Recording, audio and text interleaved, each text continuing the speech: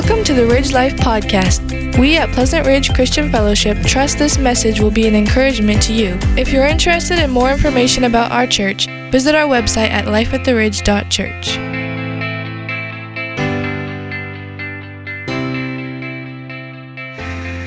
Needless to say, some interesting things have taken place in our nation and just everything that's been kind of going on. And, if you're like me, which, since we're all human, you're probably kind of wondering, man, when is this ever going to end, right? But I want to encourage you and, just trying to remind you that God is the one that is in control of everything, ultimately, right? And we're reminded time and time again, don't worry, don't fret, don't be anxious. He's got it under control, okay? And so we got to remember to keep our thoughts on him. Remember that he's the one that controls everything. He's the one that ordains everything. He's the one that permits everything, allows everything, and allows everything to fall into his plan, his time, and just in his perfect timing with everything that he's doing.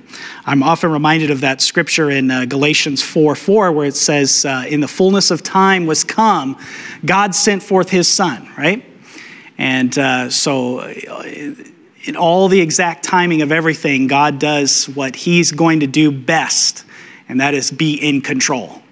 And so we need not worry or fret with everything else that's going on in our lives or in our country, because the Lord is in control of all of that. But seek to be an encouragement and help to you this morning as we're going to be looking here out of Philippians chapter number 2. And we've been working through this letter here, and we've been seeing Paul has been stressing this idea of unity, humility. He's spent quite an extensive time talking about some of these things. We talked about it in chapter 1, verse number 27, when he first mentioned it about, I may hear of you that you are standing firm in one spirit. There's the unity with one mind, unity again, striving side by side. There's unity again. He talked about it in chapter number 2, verse number 2, about complete my joy being of the same mind. There's the unity, having the same love. There's unity again, being in full accord of one mind, unity again.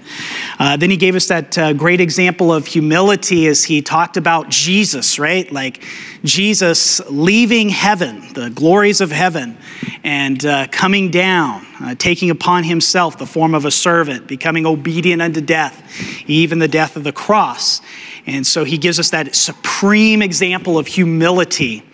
And then we talked a little bit about the whole idea that God working in us to do these things that he's working in us to do of his will and good pleasure. So whatever God is doing in our lives, whatever things he's permitting in our lives, we shouldn't be complaining about that. And that really picks us up to here where we're going to be looking here in Philippians chapter number 2. And we're going to look here at 3 examples, probably not all 3 today, but we'll see where we get. But we're going to look here primarily at some examples that were given about some men, Timothy, Paul, and Epaphroditus. And all 3 of these men here are great examples of humility and unity, humbleness. And Paul's going to share with us a little bit of how they actually live these things out. And what's interesting to think about this is, remember where Paul was? Where was he? He's in prison, right? He's chained to a Roman guard 24 hours a day, 7 days a week, under house arrest. And the people that were there present with him was Timothy and Epaphroditus. And so I'm sure Paul's writing this letter here, and he's talking about Timothy, he's talking about Epaphroditus. And remember, it was Epaphroditus who came to Paul with a financial gift from the Philippian church. And Epaphroditus is there, and Paul is going to tell some things about him. But, one of the things that we're going to be primarily looking at here is about being a joyful servant, because I think you'll see that as we'll examine the lives of these three men, both Timothy and Epaphroditus and Paul. And we'll see how that they were joyful servants, how that these men, they modeled servanthood because of the great example of Jesus Christ that even Paul told us about in Philippians chapter number 2. So this is what I'd like for you to take away with you today. Be a joyful servant by following the example of Christ. Be a joyful servant by following the example of Christ. So let's take a look here at first one here about Paul. And we're going to read here verses 17 and 18. He says here, even if I am to be poured out as a drink offering upon the sacrificial offering of your faith, I am glad and rejoice. See, there's the joy with you all. Likewise, you also should be glad and rejoice with me. Now, if you remember, Paul was just talking about finishing well, right? The whole idea of striving. Remember, he says, we're running this race, we're striving, we're contending that I did not run in vain. He's saying, I want my life to finish well. It's not how you start, but it's how you finish is what matters, right? So Paul is saying, I want to finish well, I'm striving. And he tells us here, he switches his language, and now he's talking about things that are very vivid. Look at these images that he's giving. Even if I'm to be poured out as a drink offering upon the sacrificial offering of your faith, I am glad and rejoice with you all. So he tells us some things here about his life, and Paul's life was a drink offering. Now, what's interesting about this, these words, offering, sacrifice, faith, you see them there?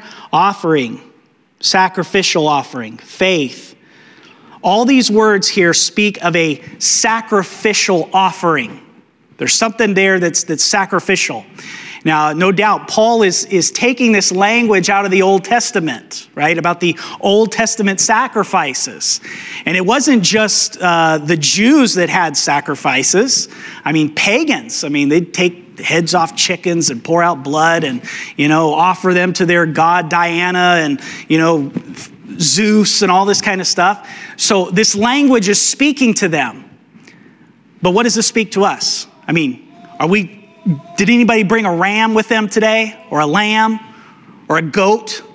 Or a turtle dove? Did you guys bring one today? I mean, are we doing an offering in the back there and having a burnt offering offered up? It's going through the bell tower? No. Okay, so what are we learning from all of this? What is he talking about being a drink offering? So let's take a look here at this picture Paul is giving to us. And it's this idea of a sacrifice. And so Paul is talking about this. We have this picture here. There's an altar, and there's a sacrifice that's being made, a sacrificial offering. But he talks about this drink offering, okay? So this is the picture that's in his mind, a sacrificial offering that he's talking about.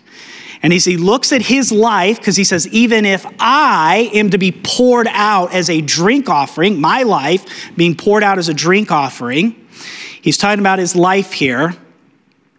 He's talking about this idea that if this is to happen, I'm going to do it with what? Look what he says, I am glad and rejoice with you all. You see the connection there?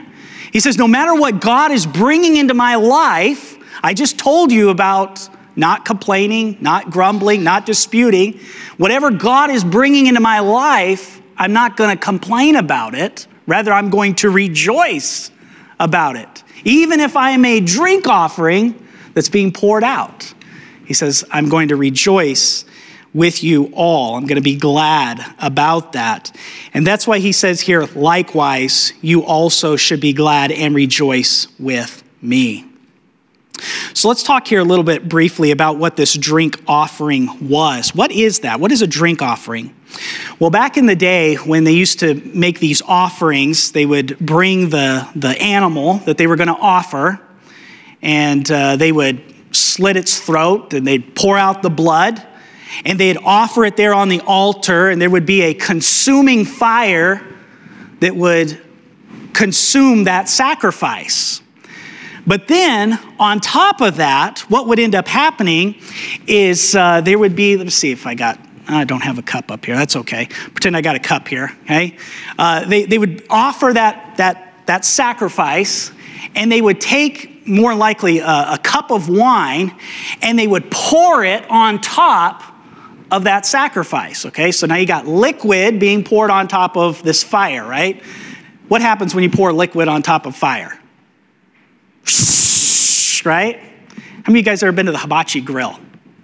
Right? You go over there and you pile up your plate with the chicken and the beef and the egg and the onion and broccoli and all that stuff, and you give it to the guy and he throws it on the grill and he's, right? It's cooking up, and then he usually gets a bottle of what?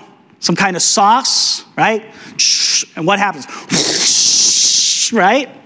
That's the idea that Paul is giving us here. He's saying, I am that drink offering that's being poured out upon what? Look what he says. The drink offering upon the sacrificial offering of your faith. And so Paul says that drink offering is my life here. He says, I'm offering my life as a drink offering upon this other sacrifice, on another sacrifice. And this is the completion of this full sacrifice that they would do. They'd pour out this drink offering there. Now, I don't think this was going to be something future in the fact of, in his future martyrdom. I mean, even though Paul was going to be martyred, eventually he was going to be beheaded, right? But I don't think he was talking about that future tense, because in fact, he actually thought that he was going to be leaving out of prison. He says, hey, I plan to come and see you, right? But Paul is saying, this is what I am right now. He says, my life is being poured out now as a sacrifice, and I'm not complaining about it. I'm rejoicing about it. And it's something that's happening right now. Now notice here in verse number 17. Look what he says. Even if I'm to be poured out as a drink offering upon the sacrificial offering of your faith, I am glad and rejoice with you all. So there's that drink offering, but look at this. There's a greater offering, and it's a sacrificial offering. And so the drink offering is Paul's sacrifice, but the greater sacrifice he indicates is that of the Philippian church. He says it's the sacrificial offering of what? Your faith is what he's saying there. And so this is a very powerful point to get a hold of, because I'm poured out as a drink offering upon the real sacrifice, which is your sacrificial offering of your faith. Paul says, you guys are the ones that is making the greater sacrifice. He says, I'm just the drink offering. He says, I'm the one that's just being poured out on top of it. You're making the huge sacrifice, your sacrificial offering of faith. I'm just the topping off on top of it. So here's a good question. Because if we were to look at the life of Paul, would you say that Paul was the one that was making the greater sacrifice? I mean, Paul's in prison, right, for preaching the gospel. He's been under intense persecution. Wouldn't we say that Paul is the one that's having the greater sacrifice here? He doesn't say that. He says, you guys have the greater sacrificial offering. I'm just the drink offering. Why does he say that? He says, mine is just this little drink offering. Well, let's refresh our minds here and go back to this letter. Go back to Philippians chapter 1. Look at verses 28 through 30. Look what he says here. He's talking to the Philippian church, and he says, and not frightened in anything by your opponents. This is a clear sign to them of their destruction, but of your salvation, and that from God. For it has been granted to you that for the sake of Christ, you should not only believe in him, but also suffer for his sake. Engaged in the same conflict that you saw I had, and now hear that I still have. Paul says, listen, you guys are under intense persecution and struggle in life. He says, I'm looking at your life, and you guys are really putting forth the greater sacrifice. He says, I'm just over here in prison. You guys are experiencing the intense persecution even right now. And he says, I'm just that drink offering. And so they were in a hostile environment. They were in an ungodly environment. They were in a pagan culture. They were in a system that was bringing on them persecution. And so Paul says, yours is the greater sacrifice. You are the one suffering as you proclaim Christ in Philippi. Mine is just that pouring out of that drink offering on the top there. Can I say something to you that I think that we need to understand as a church, as believers? This world that we are living in is not going to get better and better and better. It's going to get worse and worse and worse and worse. We are seeing the tide turn where things are turning darker. We are seeing men who are becoming excessively wicked in their practices. We are seeing this right before our eyes. And I don't know how long we have here as believers that are living in America that we have the freedoms that we have to actually preach the gospel and preach it openly and boldly and proclaim it. It may be one day that we as believers see persecution come even in our own lives. Not a matter of if, but a matter of when that will happen. And when that happens, we need to understand that there has been faithful men that have gone before us that have endured, but yet they did not hide. They did not crawl into a cave somewhere. They faithfully proclaimed Christ in the midst of intense persecution. And so Paul says, your sacrifice is the greater one. What have we sacrificed for Christ? What have we really given up for Christ? Comfort? Things that we kind of consider as being little, troubles? What have we given up? Paul says, your sacrifice is the greater one. My life is just nothing but a drink offering. Let's look at a second thing here about Paul's life, about being a joyful servant. Paul's life was a life of humility. So if we're continuing with this thought here, he's saying, you're the greater sacrifice. I'm just this measly drink offering that's being poured out. Paul is talking about, and he's stressing humility in this letter. He stresses it. And if we are going to be a joyful servant for Christ and serve others, we must remember the importance of humility. Remember what Paul was talking about in Philippians chapter 2, verses 3 and 4? Do nothing from selfish ambition or conceit, but in humility count others more significant than yourselves.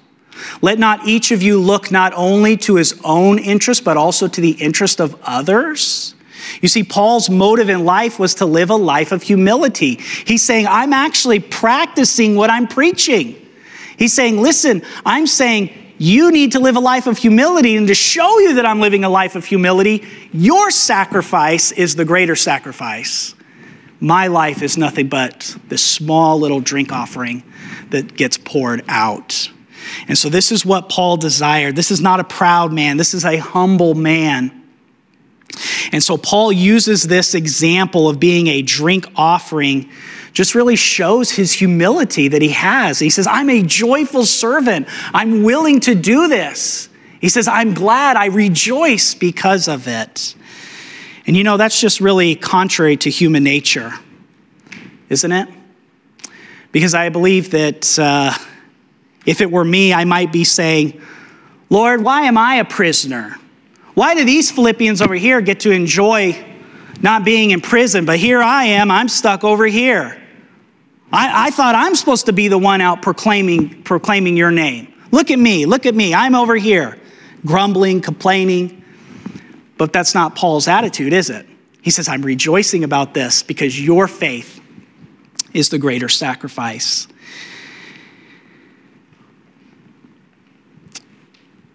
Paul never asked the question, why am I suffering? He never asked the question, why am I in chains? He said, this is my drink offering, a very small one compared to the great one, which you have offered in your service to Christ. We find in the life of Paul a life of humility, a life of putting others before the needs of his own. Paul displayed this by giving his life daily for others. And I believe this was very characteristic of the life of Paul. Because he did that, so why? So that others would grow in their faith. I don't think that's something that should be only for the Christian ministers. I believe that all of us are ministers of the gospel. I believe that all of us are to be giving of ourselves so that others would grow in their Christian faith. Paul talked about this in Philippians chapter 2, verses 3 through 8, when he talked about Christ, right? Christ comes down. He takes upon the form of the servant. Why? To become obedient unto death, even the death of the cross. And because Christ did that, what was the result of that? Well, it enabled you and I now to be able to enter in to the very throne room of God and to have access to the Father through Christ's salvation. And so it was always to benefit others. And so we should be willing to sacrifice ourselves for others' growth in their faith. This means taking time to pray, to listen, to counsel, to encourage, to provoke one another to good works. This means giving of our time, our service, and sometimes even our treasure to help others. Turn with me briefly over to 2 Thessalonians, because I want to show you something interesting about Paul's life here. In 2 Thessalonians, Paul writes to these believers at Thessalonica, and he talks to them about how he came to them. And listen to me what he says here about how he came to them. Chapter 1 in 2 Thessalonians, he says this.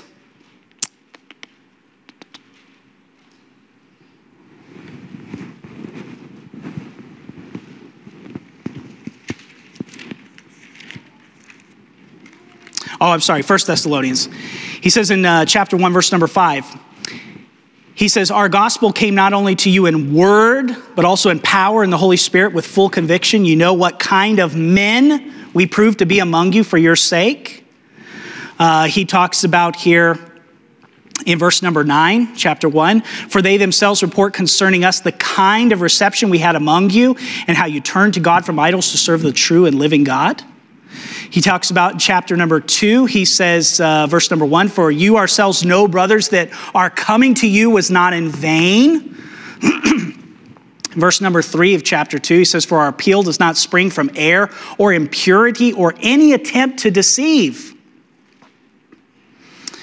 He tells here in verse number 5, for we never came with words of flattery, as you know, nor with a pretext for greed. God is witness. Verse 6, nor did we seek glory from people, whether from you or from others, though we could have made demands as apostles of Christ. We were gentle among you. Verse number 9, verse number 8, we were affectionately desirous of you to share not only with you the gospel of God, but listen to this, but also our own selves, because you have become very dear to us. Paul says, look, I'm just not living this life to talk. He says, I've given myself, everything about me, I've given it to you because I want you to grow in your faith. And that's what our lives should be. It should be that of a joyous servant, giving ourselves over to others to help them grow in Christ. Paul said it this way in 2 Corinthians chapter 12, verses 14 through 15. Now I am ready to visit you for the third time, and I will not be a burden to you, Because what I want is not your possessions, but you. Oh, wow. I want you. I want to help you grow. You get strengthened in the faith. And I want to be a joyous servant in that sense. He says, after all, children should not have to save up for their parents, but parents for their children. I will most gladly spend and be spent for you. If I love you more, am I to be loved less? Wow. This is the life of a joyous servant that says, I am willing to spend whatever the cost, so that I may have you, so that I may teach you, so that I may strengthen you, encourage you in the faith. So not only am I willing to spend, but he says, I'm willing to spend my life for you. Completely spend it. Think about everything that you could be doing in life. What dreams, aspirations, goals in life that you could ever do. Does all that matter? In eternity, will that matter?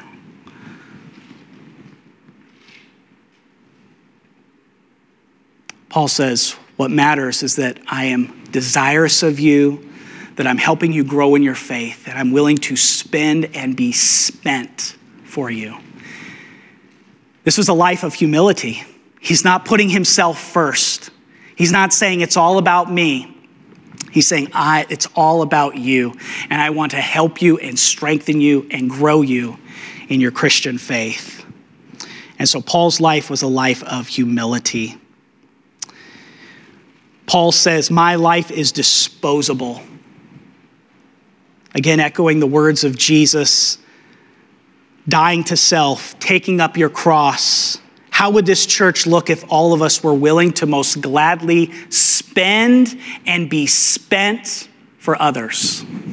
How would that transform our relationships within the church? That we spend and be spent for others. That's what Paul's life was a life of humility. That's what brought him great joy. He says, I rejoice in all of this. Let's look at the third thing. Paul's life was a life of joy. Look what he says here. I am glad and rejoice with you all. Likewise, you also should be glad and rejoice with me. Paul says that even if he was being poured out as a sacrifice as a result of their faith, he has what? Joy. Gladness. In verse 18, likewise, and in the same way, they also should be glad and rejoice with him. And so we return to this example of Paul here saying that, listen, no matter what the circumstances, even circumstances of difficulty, trial, sacrifice, beatings, prison, misunderstandings, people saying bad things about him, no matter the circumstances, Paul says, it brings me great joy. I rejoice. Paul looks at each of those as a reason to experience joy and calls others to rejoice with him. Now notice the attitude that he has with this, right? Back to verse 17 is the key. He says, since I am being poured out as an offering, I rejoice. The I rejoice connects to the since I am being poured out. It's the fact that one led to the other. Why are you rejoicing? Do you know why I'm rejoicing? I'm rejoicing because I'm being poured out as an offering. That's what Paul is saying. I'm rejoicing at this. It doesn't bother me that I'm being poured out as an offering for you. And so this really goes back to what Paul said before in working out your salvation without grumbling or complaining. Now, I wanted you to get a hold of this, what Paul is saying here. Paul is not saying I'm rejoicing in spite of my, you fill in the blank. He says, I am rejoicing. Why? Because of, you fill in the blank. That's quite a difference. You see, some of us only rejoice in spite of. If everything goes well, if everything's going smoothly, if everything is happening the way it should happen. But then when it doesn't go that way, we don't rejoice.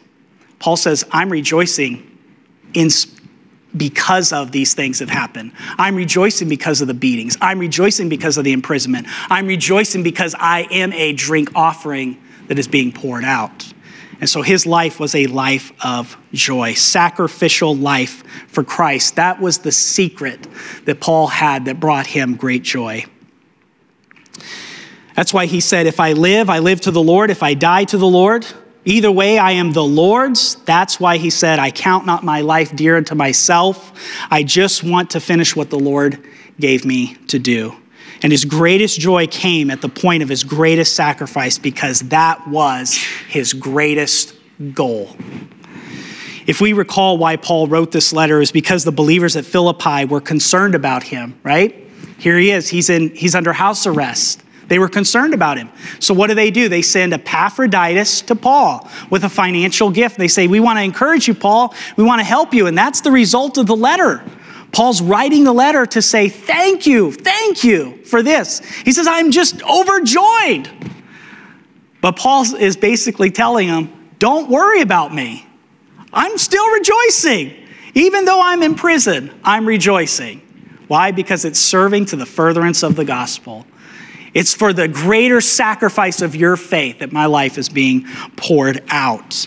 And so Paul says, I'm glad. I'm rejoicing. I want you likewise to rejoice with me. So what does he mean to rejoice likewise here? Well, you're going through suffering. In fact, these believers at Philippi were.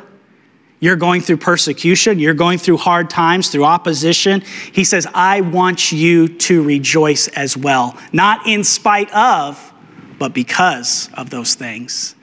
In fact, Jesus even told us, he said, when we encounter persecution, when we encounter difficulties, he says, rejoice at that. And we're supposed to be joyful servants for those types of things. You know, this letter just really overflows with joy. He talks about joy in Philippians chapter 1, verse number 4. He says, always in every prayer of mine for you all, making my prayer with joy.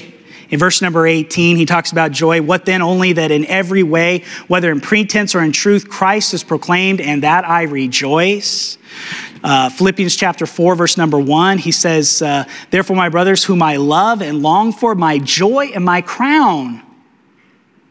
Verse number 10 in Philippians chapter 4, I rejoiced in the Lord greatly, that now at length you have received your concern for me. You were indeed concerned for me, but you had no opportunity. And so Paul rejoices, and he is showing his love for them. And he says, I want you to have the same attitude. Rejoice. You rejoice. Don't be sorry for me. You rejoice. Why? Because I am sharing this spiritual joy with you. You know, I believe that many Christians have never known the true spiritual joy that has been born out of sacrifice.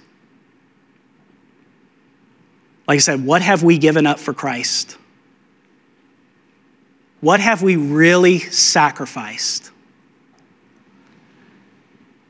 Jesus said, if you're not willing to hate mother, father, your life, children, he says, you cannot be my disciple.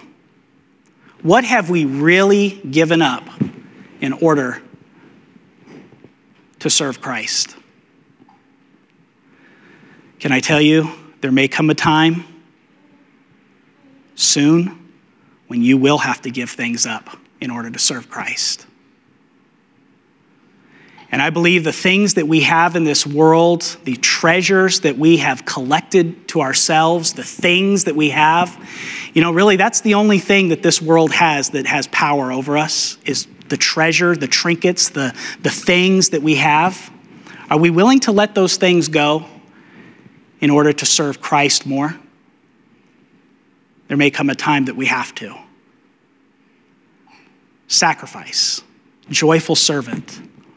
That's what Paul is calling us to be and to do. And so what in your life brings you the most joy? What is it? What is connected to that word joy in your life? If it's not Christ, then you're missing out.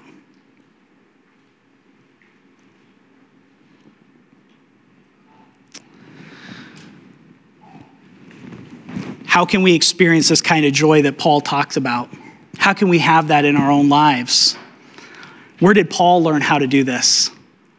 Well, he learned it from Christ, because listen to what Hebrews chapter 12, verse number 2 says. Jesus Christ, who endured the cross because of the what?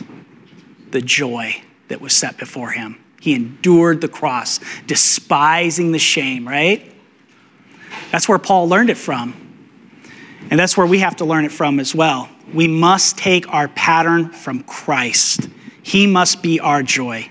He must be the one that we are focused in on, so that a way we can grow in our relationship with Christ. And that is the ultimate sacrifice that is well-pleasing to him. Paul learned it from Jesus. Let's look at one last final scripture here to wrap this up. Philippians chapter 3, verse number 10. Look what Paul says here. That I may know him. This is one of his prayers. That I may know him. Is that your prayer in life? To be a joyful servant of Christ, that you may know Christ? That you may know him? You say, yeah, Mike, I know about Christ. I've been to Sunday school. No, we're not talking about that. We're not talking about facts about Jesus. We're talking about the intimate, personal relationship with Christ that we should be having on a day-to-day basis. As we learn more about Christ, he is revealing more of his love towards us. More facets of his love are being revealed. Paul says, I want to know him. What else, Paul? Oh boy, here we go. The power of his resurrection. I want to know that. I want to know that power. The same power that resurrected Christ from the dead. He says, I want to see that in my own life. What else, Paul? Oh boy, here we go. May share in his sufferings. Ooh, that's a hard one. Oh, I want to know Christ. I want to see his power. Do I really want to share in his sufferings? That's what Paul's desire was. That's what brought him great joy in his life. What else, Paul? Becoming like him in his death. It says, I want my life to be crucified. It's over. It's done.